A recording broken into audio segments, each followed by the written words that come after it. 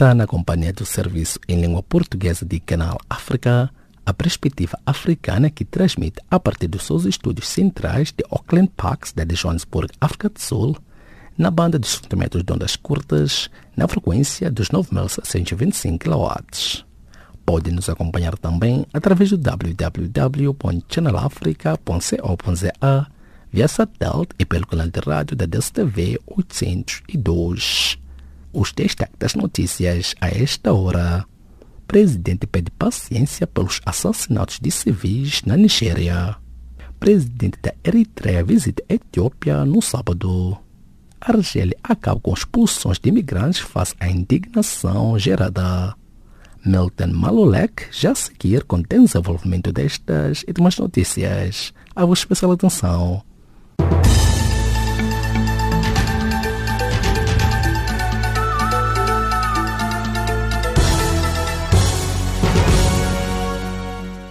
Cordiais saudações. O presidente nigeriano Muhammadu Buhari pediu nesta quinta-feira em Abuja aos nigerianos a terem paciência com os assassinatos de civis que assolam diferentes zonas do país, uma vez que as forças de segurança trabalham arduamente para acabar com este mal. Recorde-se o governador do estado de Gandhi, por exemplo, Aminu Tambuwal, solicitou num comunicado a revisão do esquema de segurança do país, dizendo que o mesmo está desaprumado face à violência massiva. O ministro dos Negócios Estrangeiros cabo-verdiano Luís Filipe Tavares defende que a Guiné Equatorial tem de fazer progressos concretos na sua integração na comunidade lusófona, considerando absolutamente inaceitável ter um país com pena de morte na CPLP. Recorde-se que a Guiné Equatorial, antiga colônia espanhola, tornou-se membro de pleno direito da CPLP em julho de 2014, mediante um roteio de adesão que incluía a divulgação do português como língua oficial e a abolição da pena de morte. O Parlamento sul-sudanês votou nesta quinta-feira em Juba a prorrogação do mandato do presidente Salva Kiir até 2021, na impossibilidade de se realizar este ano as eleições presidenciais. Na opinião de alguns jornalistas, esta medida pode afetar as conversações de paz em curso destinadas a pôr fim os quase 5 anos de guerra civil no país. O presidente da Eritreia, Isaías Afewerki, vai visitar a Etiópia no sábado, depois de décadas de hostilidade entre os países vizinhos, anunciou esta sexta-feira o ministro da Informação eritreu. A visita acontece na sequência da viagem histórica que o novo primeiro-ministro da Etiópia, Abiy Ahmed, fez à Eritreia no passado final de semana. A Etiópia e a Eritreia chegaram a acordo no início do mês para retomar as relações diplomáticas e abrir as fronteiras depois de décadas de hostilidades. O governo etíope repatriou 3.000 dos seus cidadãos que se encontravam bloqueados em alguns países desde há 3 meses, afirmou nesta quinta-feira um responsável governamental. Um grande número de etíopes são vítimas de sevicias por parte de passantes e outros criminosos, incluindo sob a forma de violência sexual e física, durante o seu trajeto para o seu destino final. A Argélia acabou com a maioria das expulsões de imigrantes abandonados no deserto do Saara após a condenação internacional e o despedimento de 2 autoridades de segurança, disse a Organização Internacional das Migrações. As expulsões de milhares de imigrantes, incluindo crianças e mulheres grávidas, diminuiu fortemente desde que a agência norte-americana noticiou as histórias dos sobreviventes que foram obrigados a caminhar 15 quilômetros no deserto sem água nem comida. O governo etíope iniciou nesta quinta-feira em Addis Abeba a implementação de um plano de ação rápida para prestar assistência humanitária a pelo menos 100.000 dos 800.000 deslocados internos no sul do país. Os confrontos entre as comunidades estão a alimentar uma crise desproporcionada, da qual as pessoas que deveriam abandonar forçosamente as suas zonas não têm comida, água potável, habitação e outras necessidades básicas, de acordo com fontes oficiais. A União Europeia concedeu uma ajuda humanitária de 191 milhões de euros a 8 países da região do Sahel, confrontados com a pior fome dos últimos 5 anos, anunciou esta quinta-feira a Comissão Europeia. Num comunicado transmitido à imprensa em Bruxelas, a Comissão Europeia explica que esta ajuda se destina a apoiar 1.100.000 pessoas e garantir um tratamento de pelo menos 650 mil crianças afetadas pela desnutrição nos 8 países beneficiários desta ajuda. O Conselho de Estado anula as sanções contra magistrados burkinabes por violação da ética e da deontologia. Trata-se de 2 magistrados burkinabes reformados de forma compulsiva, de 13 despromovidos e de 2 censurados pelo Conselho Superior da Magistratura em julho último, de acordo com a fonte. A corrupção é muitas vezes a causa das sanções contra alguns magistrados burkinabes, refere-se. É desta forma que colocamos o ponto final. As notícias de política a seguir ficam Jacob Tivan na página das atualidades.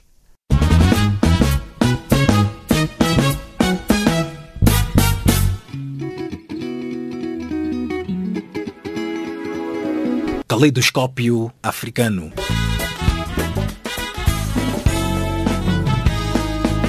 O som da África para o mundo.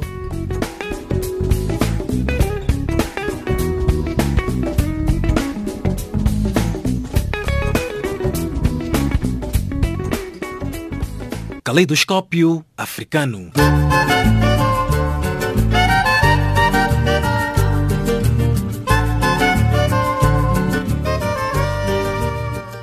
Estimado ouvinte, seja bem-vindo à página de Caleidoscópio do Serviço em Língua Portuguesa a esta hora. Terminou na quinta-feira à tarde, na ilha cabo-verdiana do Sal, a reunião dos pontos focais da cooperação da CPLP, considerado o primeiro nível de transição da presidência desta organização, com a passagem das pastas e mandatos. Vários projetos foram aprovados durante o encontro. Nélio dos Santos, a partir da cidade da Praia, tem mais detalhes. Os pontos focais da cooperação da Comunidade dos Países de Língua Portuguesa querem tornar a cooperação mais estratégica, recentrá-la em direção a um plano mais coerente e consistente nas suas intervenções. Depois de 2 dias de reunião na Ilha do Sal, os pontos focais da CPLP terminaram no final da tarde de quinta-feira o encontro para balanço do período 2016-2018 e a apresentação de novas propostas de atividades, evento que antecedeu a Conferência de Chefes de Estado e de Governo, que decorrerá na cidade de Santa Maria na terça e quarta-feira, sob o lema Cultura, Pessoas e Oceanos. Georgina Melo é a diretora-geral da CPLP. Para além de fazermos a transferência, digamos, da presidência, demos um passo em termos da substância e estamos todos crentes de que o processo de reflexão, a recentragem em direção a um planeamento cada vez mais estratégico, que traga mais coerência e mais consistência à nossa intervenção, vai prosseguir, vai se desenvolver e seguramente no próximo ano, até o próximo Conselho de Ministros, vamos ter novos instrumentos que vão alterar todas as regras do jogo de como fazemos cooperação para que isto aconteça e deixe de ser um discurso e passe a ser, de facto, a nossa intervenção. No 37º Encontro dos Pontos Focais da CPLP, foram ainda aprovados alguns projetos específicos, a começar pela rede de arquivos históricos da Comunidade dos Países da Língua Portuguesa. Tem a ver com uma plataforma que põe em rede os nossos arquivos históricos, para que dotemos os nossos arquivos históricos de instrumentos atuais, baseados nas novas tecnologias, que permitam preservar a nossa memória, mas que permitam disponibilizar a informação para todos aqueles que estudam, que investigam ou que fazem trabalhos sobre esta matéria. Tem a ver com o portal da CPLP, tem a ver com a alfabetização de adultos e de jovens e de adultos, e tem a ver com o Festival de Artes e um grande congresso de educação ambiental. A coordenação dos pontos focais, antes sob a liderança do Brasil, foi passada a Cabo Verde. A brasileira Alexandra Ambrósio, ponto focal do Brasil, foi quem passou o testemunho. Nós devemos avançar ou buscar avançar conjuntamente para agilizar a operacionalização das nossas iniciativas, dos nossos projetos, melhorar a coordenação e a sinergia entre as nossas instâncias internas e as instituições parceiras. O embaixador cabo-verdiano Júlio Moraes vai presidir nos próximos 2 anos os encontros dos pontos focais da cooperação da CPLP. É um prazer receber-vos aqui em Cabo Verde, de braços abertos, como diz bem o lema, na certeza de que numa lógica e numa linha de continuidade e de evolução, esta cimeira será mais uma pedra na construção deste edifício. da CPLP, desta nossa comunidade de povos que estamos a construir. Esta será a segunda vez que Cabo Verde acolhe a reunião de chefes de Estado e de Governo da CPLP, tendo a primeira sido realizada em julho de 1998. Para a 12ª Conferência de Chefes de Estado e de Governo da CPLP, está confirmada a presença dos chefes de Estado de 8 dos 9 países membros da organização. O chefe de Estado de Timor-Leste vai ser o único ausente. Cabo Verde vai apresentar uma proposta de criação de um mercado comum cultural e de realização de iniciativas culturais, como bienais ou prémios de artes.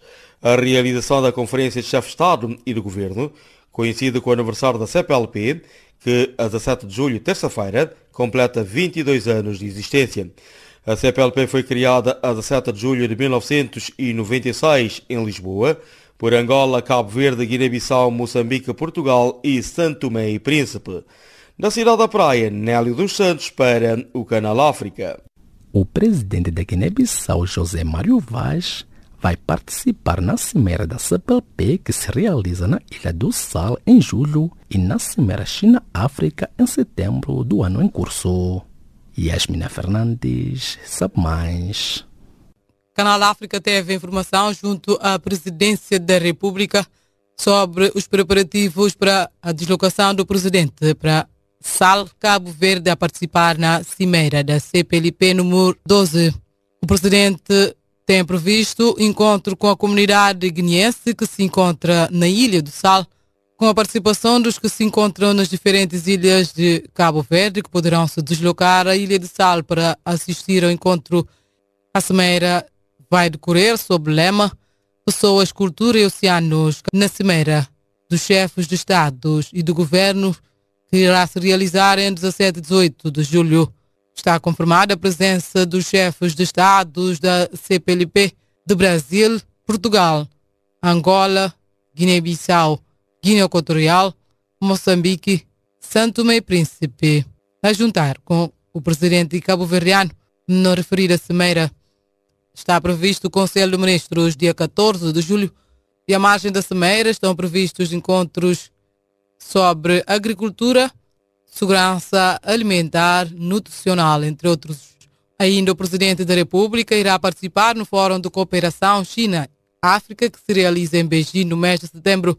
Estava na Presidência da República o embaixador chinês na Guiné-Bissau, Jin Yongjun, com o Presidente a entregar o convite do seu homólogo da China para participar na referida Cimeira. Justamente entregar a carta de convite do presidente chinês, Sr. Xi Jinping, ao seu homólogo chinês, Sua Excelência, Sr. Presidente da República, Dr. Mário Vaz, para efetivamente visitar a China, para participar na Cimeira do Fórum para a Cooperação China-África.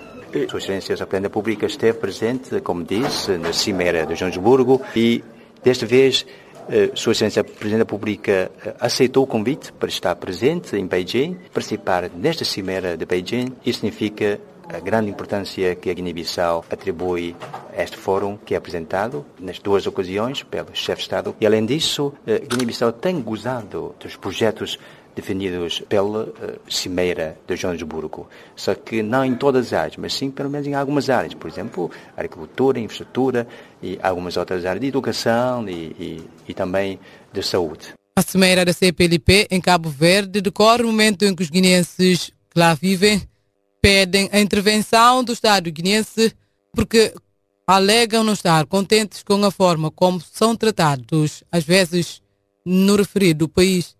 São, entre outros, os pontos que irão ser discutidos no encontro entre o Presidente da República e a comunidade guineense. Bissau, Canal África, Yasmina Fernandes.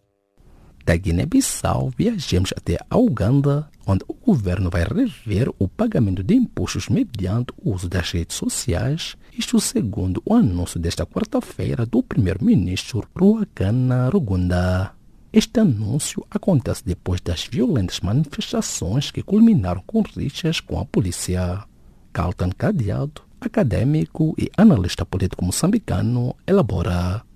Eu vejo este assunto numa esfera altamente democrática de manifestação de vontades, quer da população, quer do governo, ou do Estado. O que quero dizer com isto? Eu quero dizer que é recomendável que em democracia as partes negociem qualquer iniciativa que queiram pôr em marcha que beneficia ou influencia negativamente um público muito amplo, como é a população no geral. Infelizmente, neste caso de Uganda, a violência esteve lá e não é recomendável. Mas é recomendável que as pessoas protestem quando têm as suas discordâncias. É preferível que haja protestos em vez de termos guerras, e eu acho que isto é saudável. Agora, não é saudável quando essas decisões são tomadas sem ter um processo amplo de negociação e de socialização da medida, que é para vermos os consensos e os dissensos, assim podemos chamar. E foi o que aconteceu no caso do Uganda. Esta medida tomada pelo governo ugandês, inicialmente esta de colocar-se essa taxa no uso da mídia social, não seria uma forma de censura ou de controlar esta plataforma? Eu acho que essa é uma interpretação válida e quero parecer que no senso comum e na ampla massa da opinião pública, esta é a primeira interpretação, que o governo quer controlar as comunicações, o governo quer censurar. Agora, é preciso dizer que o governo tem essa prerrogativa. É preciso que haja mecanismos de controle. Agora, se esse mecanismo de controle é ou não apropriado neste momento, essa é uma discussão que devia ter sido feita, que é para poder fazer-se o cálculo de custos e benefícios para as pessoas perceberem, inclusive, se vale a pena ou não. Mas, no meio de tudo isso, eu quero acreditar que é preciso que haja sempre um mecanismo de controle, porque já se provou que a mídia social tem um papel importante para a partilha de informação, para a estabilidade, mas também já se provou que a mídia social tem um papel bastante perverso que põe em causa, inclusive, algumas vezes, a integridade física e reputação de pessoas e, sobretudo, põe em causa, algumas vezes, a segurança do Estado. Que análise faz em torno da justificação dada pelo presidente Yoweri Museveni, que dizia que muitos ugandeses não têm pago os impostos e que preferem pagar ou doar dinheiro a companhias estrangeiras, isto mediante o uso da mídia social? Eu acho que esta é uma parte muito importante da pergunta, que muitas vezes não está a ser equacionada. Por que eu estou a dizer isso? É que quando as pessoas, pelo menos pelas notícias que eu pude ver neste momento, as pessoas correram logo para falar da dimensão de censura. Mas ninguém que lembrou-se de falar que provavelmente o presidente Yoweri Museveni está a dizer que nós precisamos de dinheiro neste momento. E vamos pegar neste lado, onde nós sabemos que toda a gente usa, e que provavelmente pode ser muito dinheiro para o Estado para resolver outros problemas. Eu acho que é aí onde nós pecamos na análise. Corremos logo simplesmente para a censura. Mas, eventualmente, na minha forma de ver, o presidente Yoweri Museveni pode estar a dizer que o país precisa de dinheiro. Se isso é verdade ou não, também é preciso que seja discutido. Não é? Só não concordo com o chefe de Estado quando ele diz que estamos a dar dinheiro às multinacionais. As multinacionais estão a fazer dinheiro porque eles fazem parte da concepção de negócio. Não podemos tirar também o mérito deles.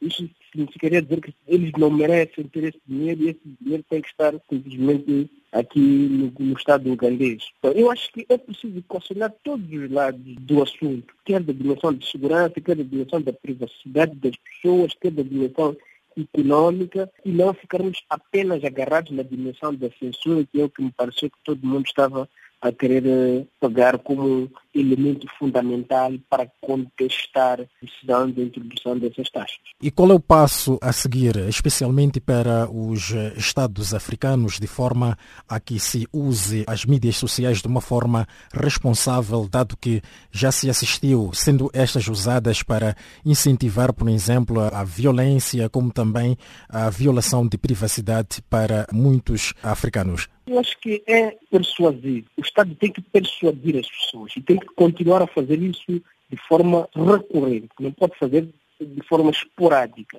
É o Estado que tem que fazer isso, são os órgãos de comunicação social que devem fazer isso, são as pessoas individualmente que devem fazer isso, inclusive até aqueles que têm a patente dessas plataformas de mídia social. Que de outra forma quer dizer que é uma ação educativa que tem que ser feita regularmente e todos têm que estar nesse processo. Para além da dimensão educativa, é preciso que haja a dimensão sancionatória. a dimensão punitiva. E para isso é preciso que existam leis nos países onde ainda não existem essas leis, é preciso que haja essas leis, e essas leis não basta que existam, têm que ser aplicadas. E têm que ser penas aplicadas que é para servir de exemplo para os outros, para desencorajar os outros a usar de forma irresponsável essas plataformas de comunicação social. Então, combinar estas duas dimensões, educativa e punitiva, aí sim as coisas provavelmente podem ter uma outra dimensão mais pacífica, mais aceitável e menos negativa e desaconselhável, como tem sido feito agora, que mais do que beneficiar prejudica muito. Análise de Calten Cadeado, acadêmico e analista político moçambicano que vos falou de Maputo. Viajamos até ao Zimbábue, onde as eleições de 30 de julho serão as primeiras em que está ausente o líder da longa data daquele país africano, Robert Mugabe, mas o principal partido da oposição tem denunciado os riscos de fraude, apontando nomeadamente as falhas dos cadernos eleitorais. Alcides Sakala, acadêmico e analista político angolano, fez as seguintes considerações. Primeiro, elas seriam importantes, de facto, por celebrarem uma nova era na história do Zimbábue, mas quando começam já com suspeições, como são as posições que têm sido assumidas pelo principal partido da oposição, dão logo a indicação de que alguma coisa está errada e que o Zimbábue parte assim mal para um processo que devia ditar mudanças importantes, substanciais na história política do Zimbábue. Infelizmente, a África está cheia de problemas desta natureza que tiram toda a credibilidade aos processos eleitorais que, na essência, são importantes para a estabilidade dos países africanos. Portanto, o Zimbábue está a partir mal neste processo eleitoral, que seria um dos mais importantes por inaugurar uma nova fase na história do Zimbábue. E que reformas é que deveriam ser feitas no Zimbábue para avançar para uma nova era? Fundamentalmente, esta reforma nos processos eleitorais. Sabe que no nosso continente as questões eleitorais estão na base dos grandes conflitos que vão surgindo ao longo destes últimos anos. Portanto, a base tem sido essencialmente a má gestão dos processos eleitorais, sobretudo pelos partidos que estão no poder, que continuam a apostar na sua manutenção a todo custo. Esta tem sido, de facto, um dos grandes problemas que leva a nossa África a ficar descredibilizada de um lado e, por outro, a viver conflitos cíclicos que decorrem quase sempre de questões eleitorais.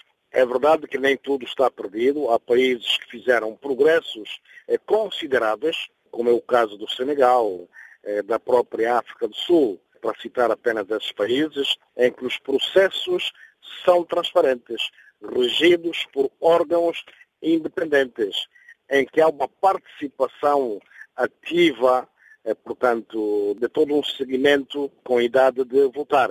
Agora, no caso do Zimbábue, naturalmente, isto é uma nota muito negativa. Agora, é importante que tivesse havido um debate mais aprofundado, e aqui parece o caso ter havido este déficit nas discussões entre as forças políticas interessadas neste processo, e o processo eleitoral parte assim já com muitas deficiências que estão a ser já denunciadas. Será que este longo passado de alegadas fraudes eleitorais possa se romper? Seria bom se havido mais transparência. Portanto, isto reflete efetivamente a situação difícil em que se encontra o partido que está no poder já há muitos anos, que tem de recorrer à fraude para apostar na sua manutenção. Portanto, alguma coisa está má. E nós conhecemos um bocado como é que estas questões funcionam. O caso angolano pode ilustrar claramente esta situação do Zimbábue. Portanto, já não se poderá fazer. As eleições estarão já a decorrer nas próximas semanas.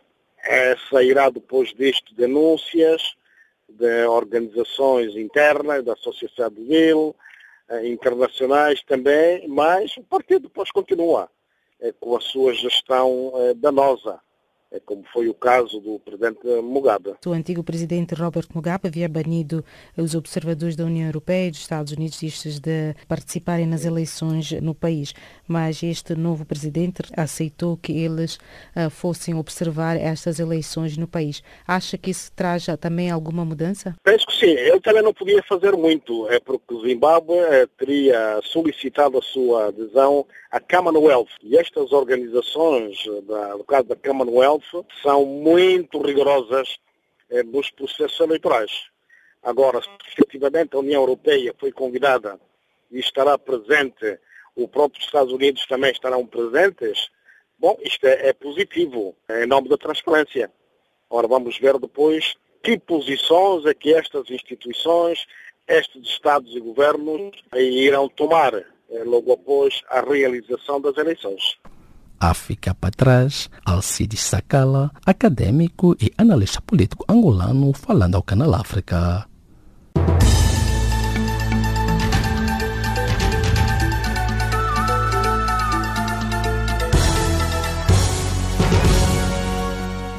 Obrigado, Jacob Divane. Prezados ouvintes, a vossa especial atenção à recapitulação das notícias de política a esta hora. O presidente nigeriano Muhammadu Buhari pediu nesta quinta-feira em Abuja aos nigerianos a terem paciência com os assassinatos de civis que assolam diferentes zonas do país, uma vez que as forças de segurança trabalham arduamente para acabar com este mal. Recorde-se o governador do estado de Gandhi, por exemplo, Aminu Tambuwal, solicitou num comunicado a revisão do esquema de segurança do país, dizendo que o mesmo está desaprumado face à violência massiva. O ministro dos Negócios Estrangeiros cabo-verdiano, Luís Filipe Tavares, defende que a Guiné Equatorial tem de fazer progressos concretos na sua integração na comunidade lusófona, considerando absolutamente inaceitável ter um país com pena de morte na CPLP. O Parlamento sul-sudanês votou nesta quinta-feira em Juba a prorrogação do mandato do presidente Salva Kiir até 2021, na impossibilidade de se realizar este ano as eleições presidenciais. Na opinião de alguns analistas, esta medida pode afetar as conversações de paz em curso destinadas a pôr fim os quase 5 anos de guerra civil no país. O presidente da Eritreia, Isaías Afewerki, vai visitar a Etiópia no sábado, depois de décadas de hostilidade entre os países vizinhos, anunciou esta sexta-feira o ministro da Informação eritreu. A visita acontece na sequência da viagem histórica que o novo primeiro-ministro da Etiópia, Abiy Ahmed, fez à Eritreia no passado final de semana. A Etiópia e a Eritreia chegaram a acordo no início do mês para retomar as relações diplomáticas e abrir as fronteiras depois de décadas de hostilidades. O governo etíope repatriou 3.000 dos seus cidadãos que se encontravam bloqueados em alguns países desde há 3 meses, afirmou nesta quinta-feira um responsável governamental. A Argélia acabou com a maioria das expulsões de imigrantes abandonados no deserto do Saara após a condenação internacional e o despedimento de 2 autoridades de segurança, disse a Organização Internacional das Migrações. O governo etíope iniciou nesta quinta-feira em Addis Abeba a implementação de um plano de ação rápida para prestar assistência humanitária a pelo menos 100.000 dos 800.000 deslocados internos no sul do país. A União Europeia concedeu uma ajuda humanitária de 191 milhões de euros a 8 países da região do Sahel, confrontados com a pior fome dos últimos 5 anos, anunciou esta quinta-feira a Comissão Europeia. O Conselho de Estado anula as sanções contra magistrados burkinabes por violação da ética e da deontologia. A corrupção é muitas vezes a causa das sanções contra alguns magistrados burkinabes, refere-se. Ponto final à recapitulação das notícias de política a seguir. Continue com Jacob Tivan na página das atualidades.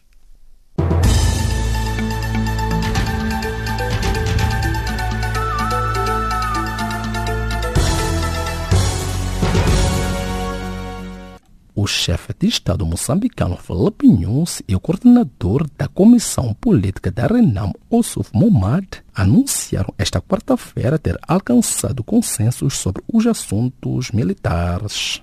Chico Francisco, comentarista político moçambicano, teceu a seguinte leitura. Creio que os entendimentos são uma boa notícia para todos os moçambicanos, para todos interessados do povo moçambicano, os empresários, a população em geral, nossos países vizinhos também, têm muito a ganhar com esse acordo, com esses entendimentos que foram anunciados ontem. Na verdade, isto é o culminar de um processo que devia ter terminado em 92. Como sabe, em 1992 foi assinado o Acordo Geral de Paz e muitos dos compromissos então assinados não foram cumpridos. Foi por causa disso que o Luan fosse arrastado até o dia 12. Portanto, 92 para cá, já passam muitos anos. A nossa expectativa é que desta vez haja um compromisso. Já passam sensivelmente 26 anos. Portanto, os entendimentos que foram anunciados ontem deviam ter sido efetivados há 26 anos atrás. E durante 26 anos, ambas as partes não chegaram a entendimento sobre os termos reais de cumprimento desse acordo. E isso levou mais conflitos se arrastasse até o dia de hoje. Então, a nossa perspectiva é que haja uma interpretação real, uma interpretação fidedigna e uma interpretação positiva do conteúdo do acordo já de paz e interpretado nesse consenso que agora foram anunciados. A chave do processo é a interpretação daquilo que foi acordado. E nenhum militar realmente fique sem ocupação, né? É um grande passo, se isso for possível, o governo possa integrar efetivamente os homens da Força Residual na polícia e nas Forças Armadas. Porque, como sabe, a desmobilização e a desintegração já foram feitas em 92. Quem fez o processo, quem conduziu o processo foi a ONU. Portanto, e houve conselhos militares de vários países, nomeadamente da Alemanha, de Portugal, da França, dos Estados Unidos, da Inglaterra, da África do Sul, inclusive, Zimbábue, Botsuana. Houve peritos militares que fizeram a supervisão desse processo, que foi verificado e foi declarado concluído. Portanto, resoluções das Nações Unidas falam sobre esse assunto, dando para encerrar o processo. Então, esperamos que não haja erro dessa vez. Sendo estas negociações à porta fechada, ou seja, entre o governo moçambicano e a oposição a Renamo, qual será a credibilidade e a durabilidade caso o acordo seja alcançado? O acordo já de paz teve o apoio das Nações Unidas, foi violado e foram necessários 26 anos para novamente voltar-se a sentar à mesa. Portanto, eu acho que os tempos são diferentes.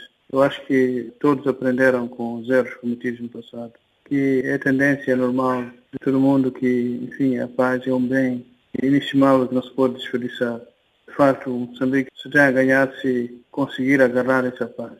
E desde que foram declaradas as tréguas parciais, desde 2016 até os tempos atuais, a nossa economia está mais robusta, o povo está mais tranquilo, pode produzir nas suas machambas. Portanto, as pessoas que precisam de ajuda do governo em vários itens, em vários objetos, já está diminuindo. O povo também pode produzir a sua maçaroca, a sua mandioca, a sua batata doce, sem contar com o apoio do governo. Portanto, enquanto havia guerra, essa população que hoje produz o seu próprio sustento estava na lista daqueles que precisavam do governo para receber ajuda.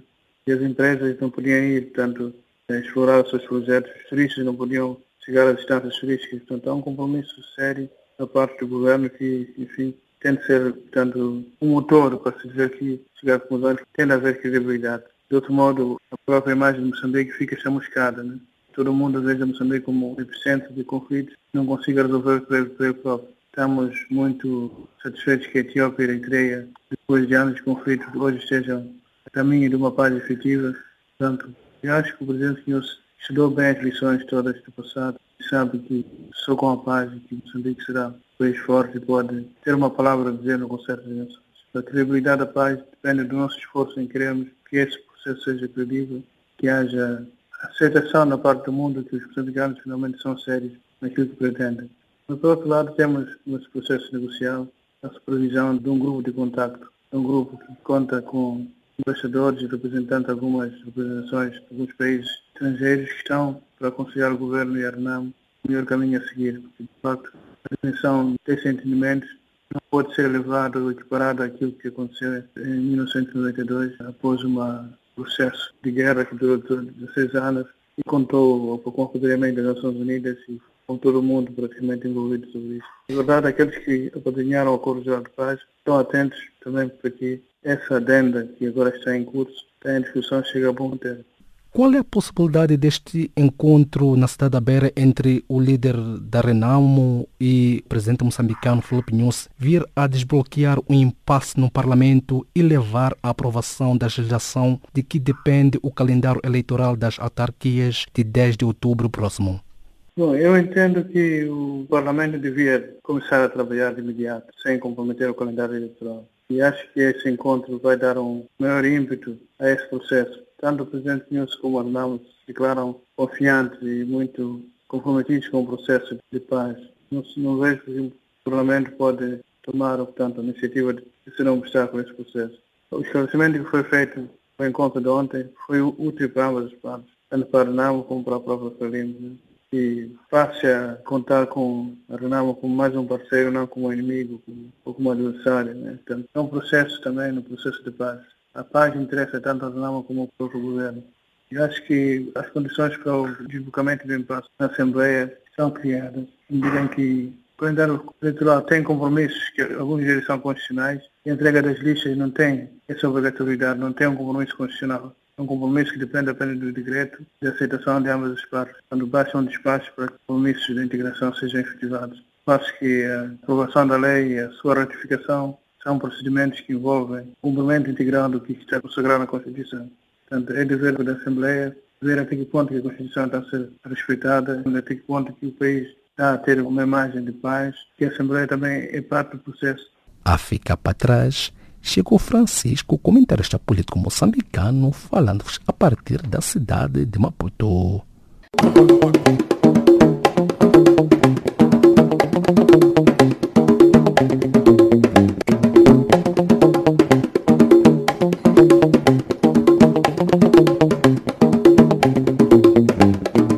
A Vossa Especial tem sua página de cultura, Serviço de Língua Portuguesa do Canal África. Alunos do projeto Chiquites participam do Festival Internacional de Música da Câmara de Stellenbosch, na cidade do Cabo.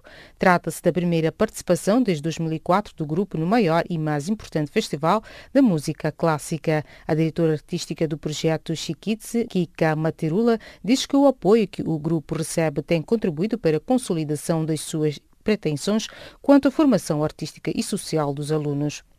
Esta quinta-feira foram anunciados os nomeados para a 70ª Gala dos Emmys e a série Guerra dos Tronos lidera as nomeações. No total, a série, inspirada nos livros de George R. Martin, arrecadou 22 nomeações. Guerra dos Tronos está nomeada para a categoria de Melhor Série de Drama, uma nomeação para Melhor Atriz numa série de drama e 2 nomeações para Melhor Ator numa série de drama.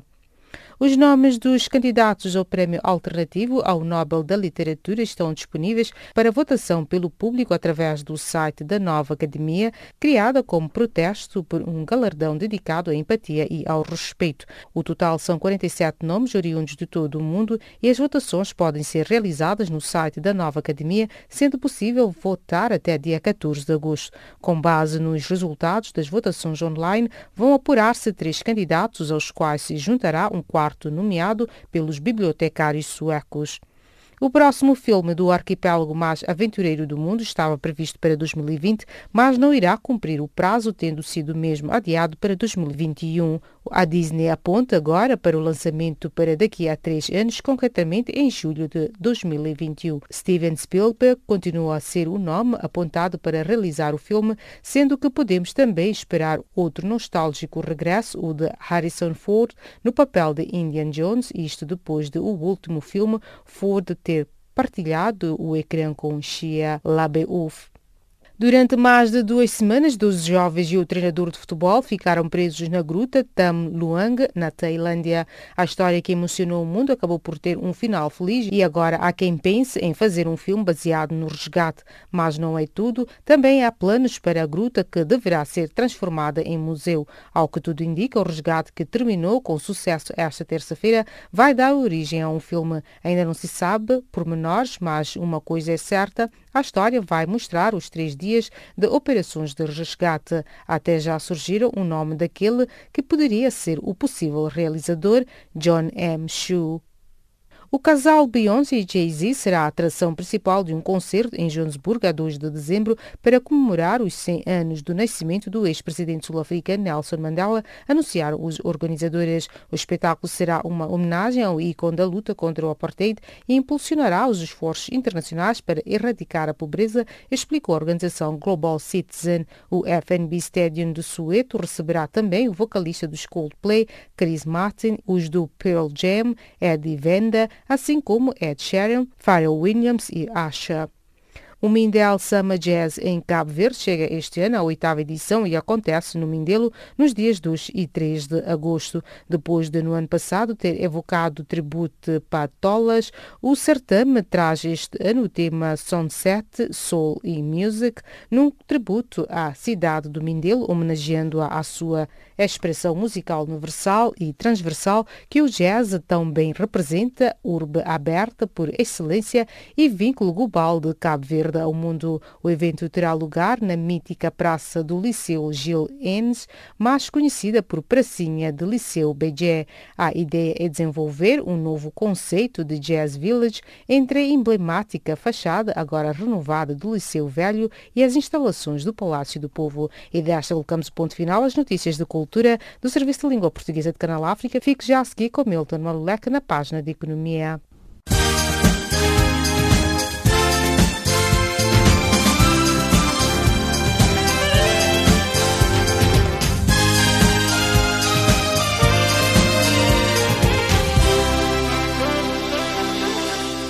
A vossa especial atenção à página de Economia.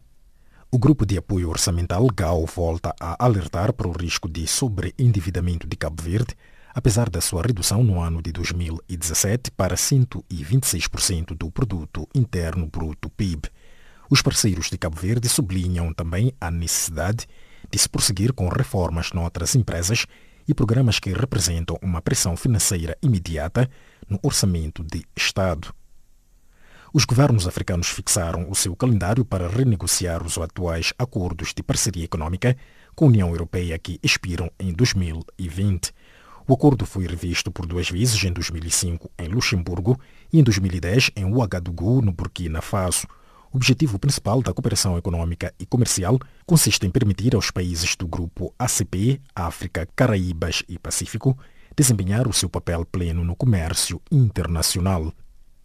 O presidente do Banco Africano de Exportações e Importações, Afreximbank, Benedict Obrahama, anunciou esta terça-feira uma verba de 25 mil milhões de dólares para promover o comércio entre os países africanos na abertura dos encontros anuais do banco. Na intervenção, Benedict Obrahama lembrou as leis coloniais que proibiam o estabelecimento de indústrias locais e de trocas comerciais com as regiões vizinhas, para sustentar que o colonialismo acabou há mais de 50 anos, mas o problema persiste.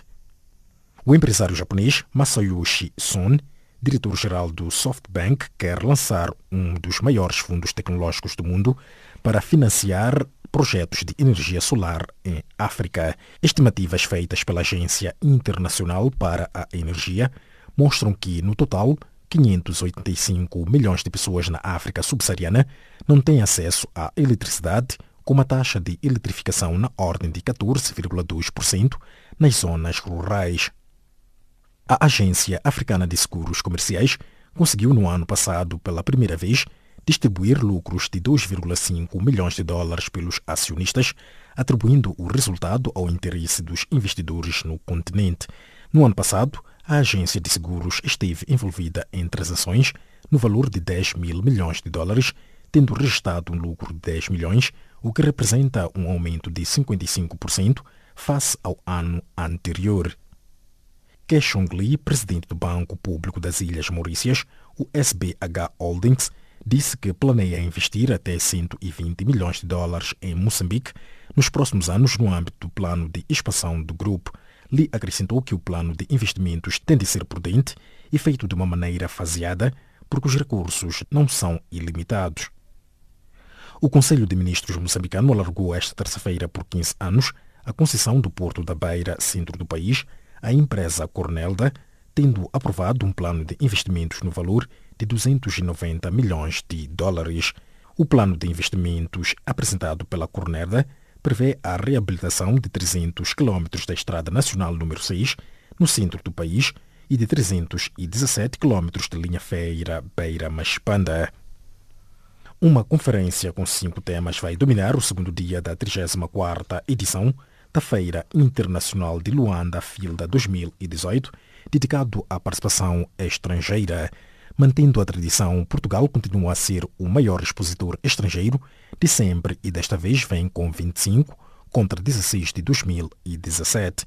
Este evento decorre de terça a sábado nas instalações da Zona Econômica Especial de Viana. O primeiro-ministro israelita Benjamin Netanyahu voltou a ser interrogado esta terça-feira pelos investigadores que inquirem sobre um caso de corrupção em que alegadamente está envolvido, segundo adiantou a polícia em comunicado. Esta foi a 11ª vez que Netanyahu é interrogado pela polícia em vários casos em que supostamente está envolvido, seja como testemunha ou suspeito. O representante permanente de Angola junto da Organização das Nações Unidas para a Alimentação e Agricultura, FAO, Florencio de Almeida, disse esta terça-feira em Roma, Itália, que o executivo angolano considera prioritário o setor das pescas para o combate da fome e da redução da pobreza. Acrescentou que o setor das pescas e do mar joga um papel importante no desenvolvimento de Angola, em particular na segurança alimentar e nutricional e na geração de empregos.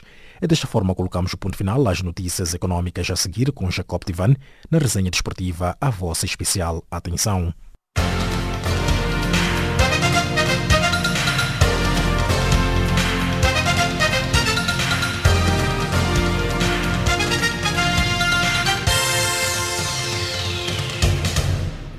Calorosas saudações e bem-vindos à resenha desportiva do Serviço em Língua Portuguesa a esta hora.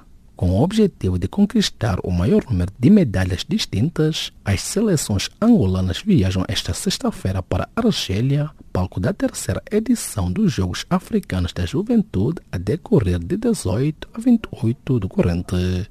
A Angola vai se representar na competição continental nas modalidades de ginástica, tênis de mesa, judo, karate, handebol, natação, vela, canoagem, remo e atletismo.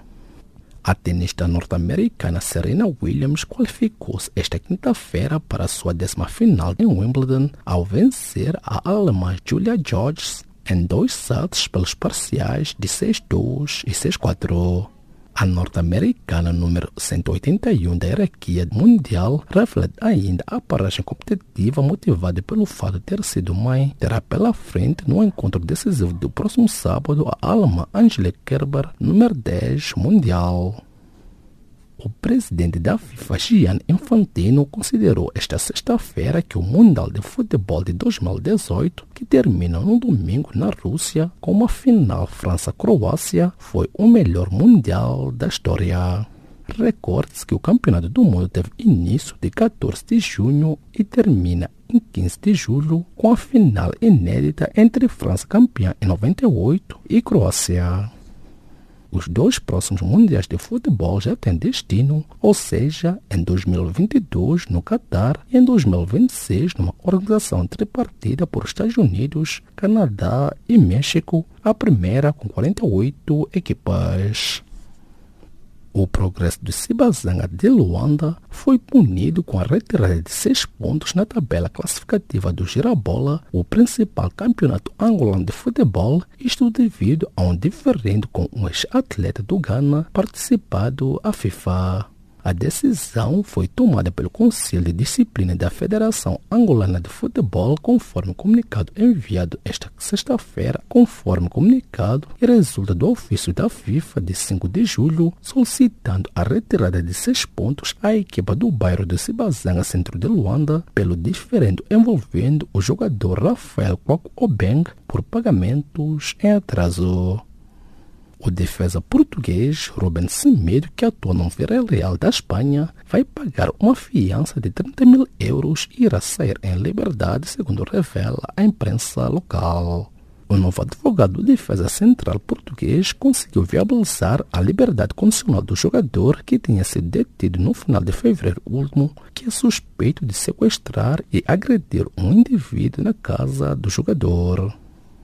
Enquanto isso, o Barcelona voltou à carga pelo internacional brasileiro Willian.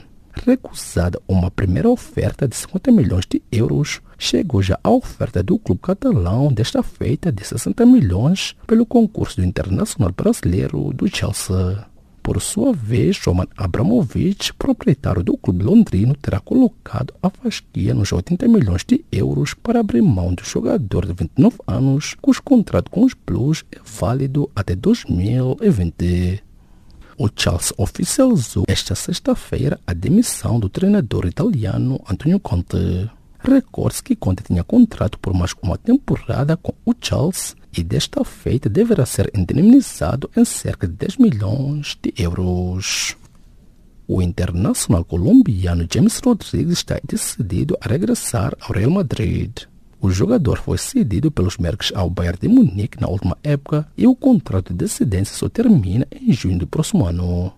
E desta despedimos de mais uma edição da página desportiva do Serviço em Língua Portuguesa de Canal África.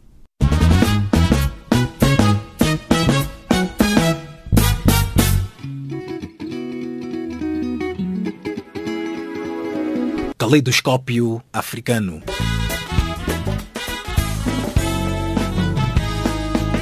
O som da África para o mundo.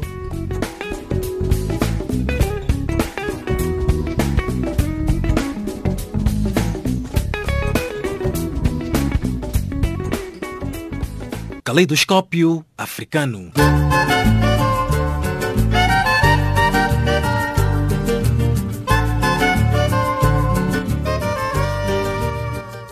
Estimado ouvinte, chegamos assim ao fim desta edição. Edição esta que chegou ao cargo de Maria Moção, na produção e apresentação de Jacob Tevan e Milton Malulek, e nos cuidados técnicos de Revelino Ibrahim. Em nome desta vasta equipe, os nossos agradecimentos e um novo encontro marcado para breve. E desta partimos musicalmente. Boa noite e um bom final de semana.